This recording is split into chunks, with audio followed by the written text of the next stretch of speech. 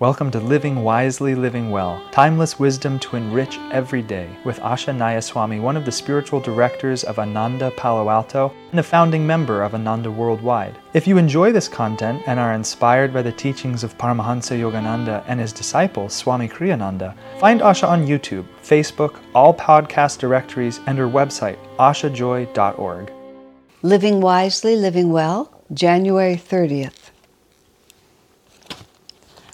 In communicating with others, don't speak only from your intellect. Speak from your heart. Many problems would be resolved if people would learn the right balance between head and heart. The need to balance these two is the psychological reason for the attraction between the sexes. Oh my, there's a whole lot in there that's extremely interesting. Nowadays, it gets very dicey when you try to talk about anything that has to do with gender identity. Men, women, male, female, masculine, feminine, just everything gets very complicated in ways that it's a bit of a minefield, and so I always like to be a little bit careful. But we have to understand that everything that's manifested in the material world is there because as above, so below. That even the fact that there are two, that there is male and female existent in the world, that there's a physical body that looks male and there's a physical body that looks female, is because there are two principles in creation, which is a masculine and a feminine. And those are words that are completely outside of gender identification or physical manifestation. There are just two principles in the universe, which is masculine and feminine. And whatever gender your body happens to be, or however you identify as gender, you will be some combination of these two balancing forces. Think about everything in creation: sunset, sunrise, life, death, youth, old age, ripe, unripe. It's just day and night. Everything is dual in the universe because that's the nature of the universe. There is the one, unmoving power of spirit. The spirit vibrates. This is the meaning of, in the beginning was the word. There was the vibratory sound of Om. But everything is anchored in the one, and it moves away from the one, but it cannot escape the one. So it moves in one direction and is pulled back, and the momentum then causes it to move exactly the same distance in the opposite direction. It's a pendulum. And then it gradually slows down to stillness. This is what self-realization is. We move out of the duality of this world: happiness, suffering, fulfillment, disappointment, love, hate. We gradually, the pendulum slows down, and we recognize that everything is a manifestation of the same Satchidananda. We've just been pulled back and forth in this reality. So one of the fundamental dualities that we're working with, which manifest as male-female, but is the masculine-feminine energy. So I've found that the best way for people to think about this nowadays, so we don't get confused in thinking about gender politics or anything like that, is the ancient Taoist symbol of yin and yang. And yin and yang, and most people are probably familiar with this, it's a perfect circle. And it's divided into completely equal halves, and it's sort of a paisley. It's a curving. It's not divided with a straight line. It's divided with this curve that comes to a point and has a very nice rounded edge. And so it's the two halves of the yin-yang cradle together. And even the cradling, it looks like an embrace. It doesn't look like a standoff. It looks like an embrace. And the two halves of the circle are completely equal. One is usually colored dark and one is usually colored light to distinguish them one from another, but you can't say who is on top, who is on bottom, who is superior, who is not superior. It's that in order to make the perfect circle, both elements are required. And that is the best way to think about heart and mind, masculine and feminine, initiating and receptive, just all the different ways that we can talk about these two forces we see that they're always required for success in everything we do. There has to be what we think of as masculine, which is, in this sense, which is the strong initiating force, and there then also has to be a vehicle to receive that force, because otherwise the initiating force just dissipates. But then there is receptivity that receives that force and integrates it and refines it and makes something of that force.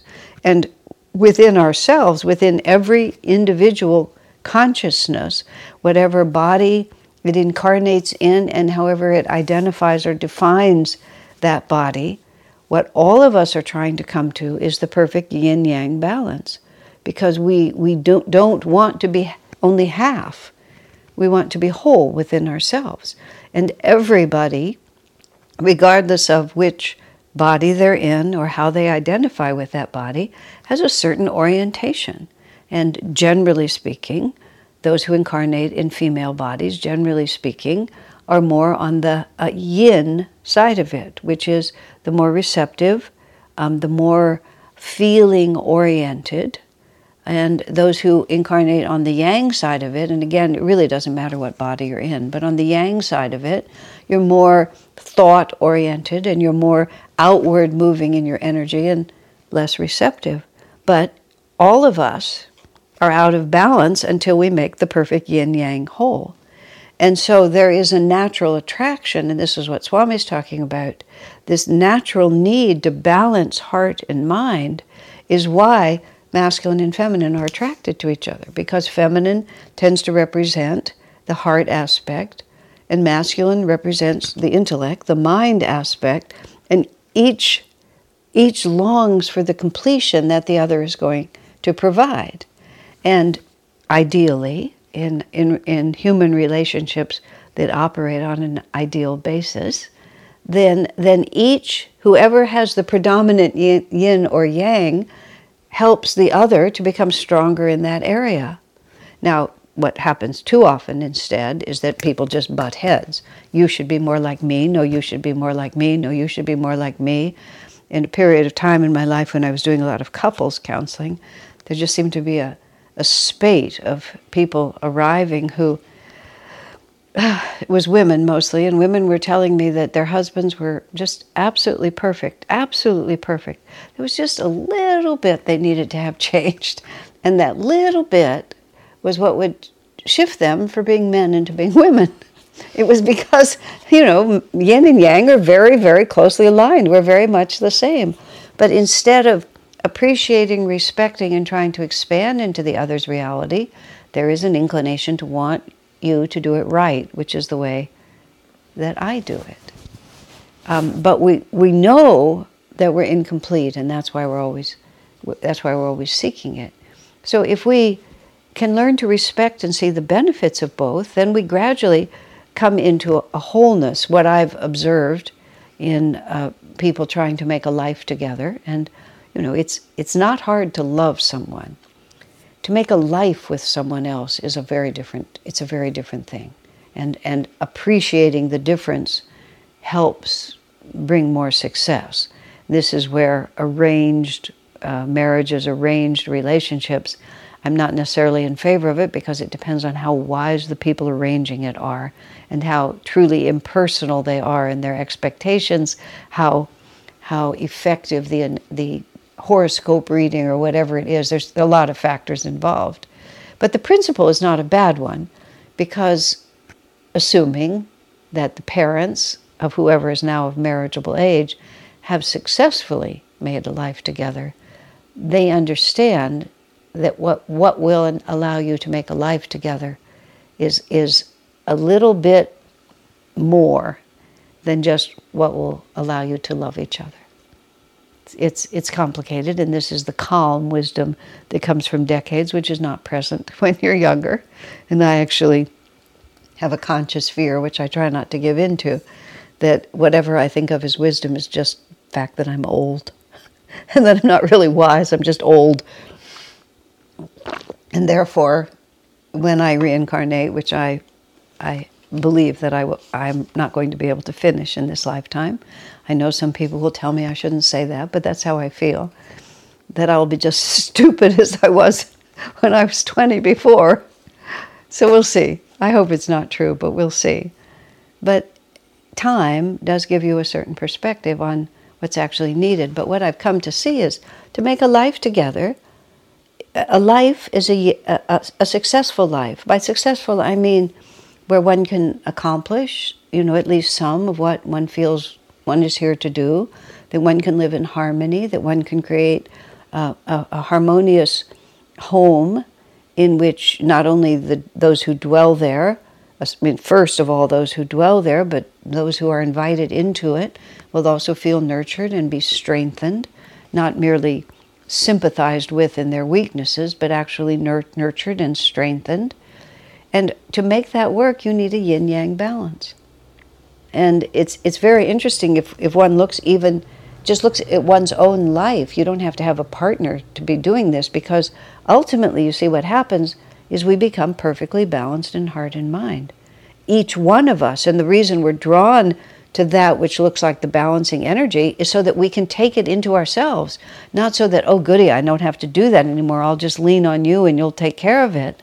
It's that we will actually absorb those vibrations, and then both, or all, a family, a partnership, whatever it is, everybody moves closer and closer into the center until everybody stands in a perfect yin-yang balance, and we have complete access to whatever it is that we need. Because in certain circumstances, you need to be very yang. That's what it's required. And in other circumstances, yang is a really bad idea.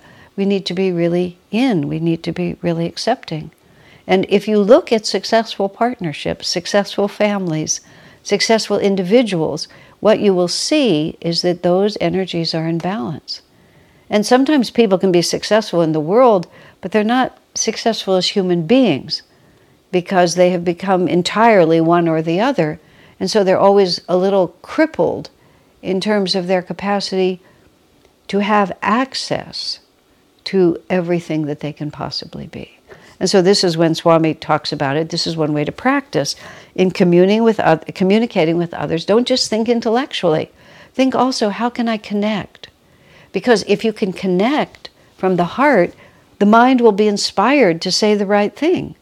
And if you're just thinking about the mind, sometimes we just say the dopiest things and really hurt people's feelings because all we're thinking about, these are good words to say. And there's not that heart feeling that observes how incredibly vulnerable this person is. When my mother was diagnosed with Parkinson's, which happened when she was, I guess, let me think what it would have been. She died, she was close to 70. So she wasn't that young, but she was young, and it was a horrible diagnosis. It's a bad disease, and there's no curing it. And I remember the whole family went to this neurologist, and his bedside manner was appalling, is the only word I can use. And he was just there. The whole family was sitting there. Well, it's my sister and I. My brother wasn't there. My sister and I, my father and my mother, to talk about my mother's diagnosis. It was clear that we were all shattered and that she was terrified. And there was so much that was so obvious. If a person had had a molecule of yin, they would have been able to tell that what we needed was, we needed something other than, well, this is what you're going to expect, this is what's going to happen, this is what it looks like. I just wanted to choke that doctor. Now, he was a perfectly fine doctor. He provided good care, but he was so yang. And it was so obvious that that was not what was needed. So we need to train ourselves, and I'm not singling out doctors or that doctor, but it was just a moment. It was a moment when I thought, wow, if you were a more balanced person, you could be more helpful right now. So that's what Swami is suggesting to us. At all times, let's try to think about how to be a balanced person, because the more balanced we are, really simply, one, I'll start with that, the happier we'll be. And the second, the more helpful we'll be. So Swami says, in communicating with others, don't speak only from your intellect, speak from your heart. Many problems would be resolved if people would learn the right balance between head and heart. The need to balance these two is the psychological reason for the attraction between the sexes. God bless you, my friend. Our work is made possible by inspired listeners, so if you feel to support Asha, you can make a one-time donation, or for unique members-only content, subscribe through Patreon. Blessings and thank you.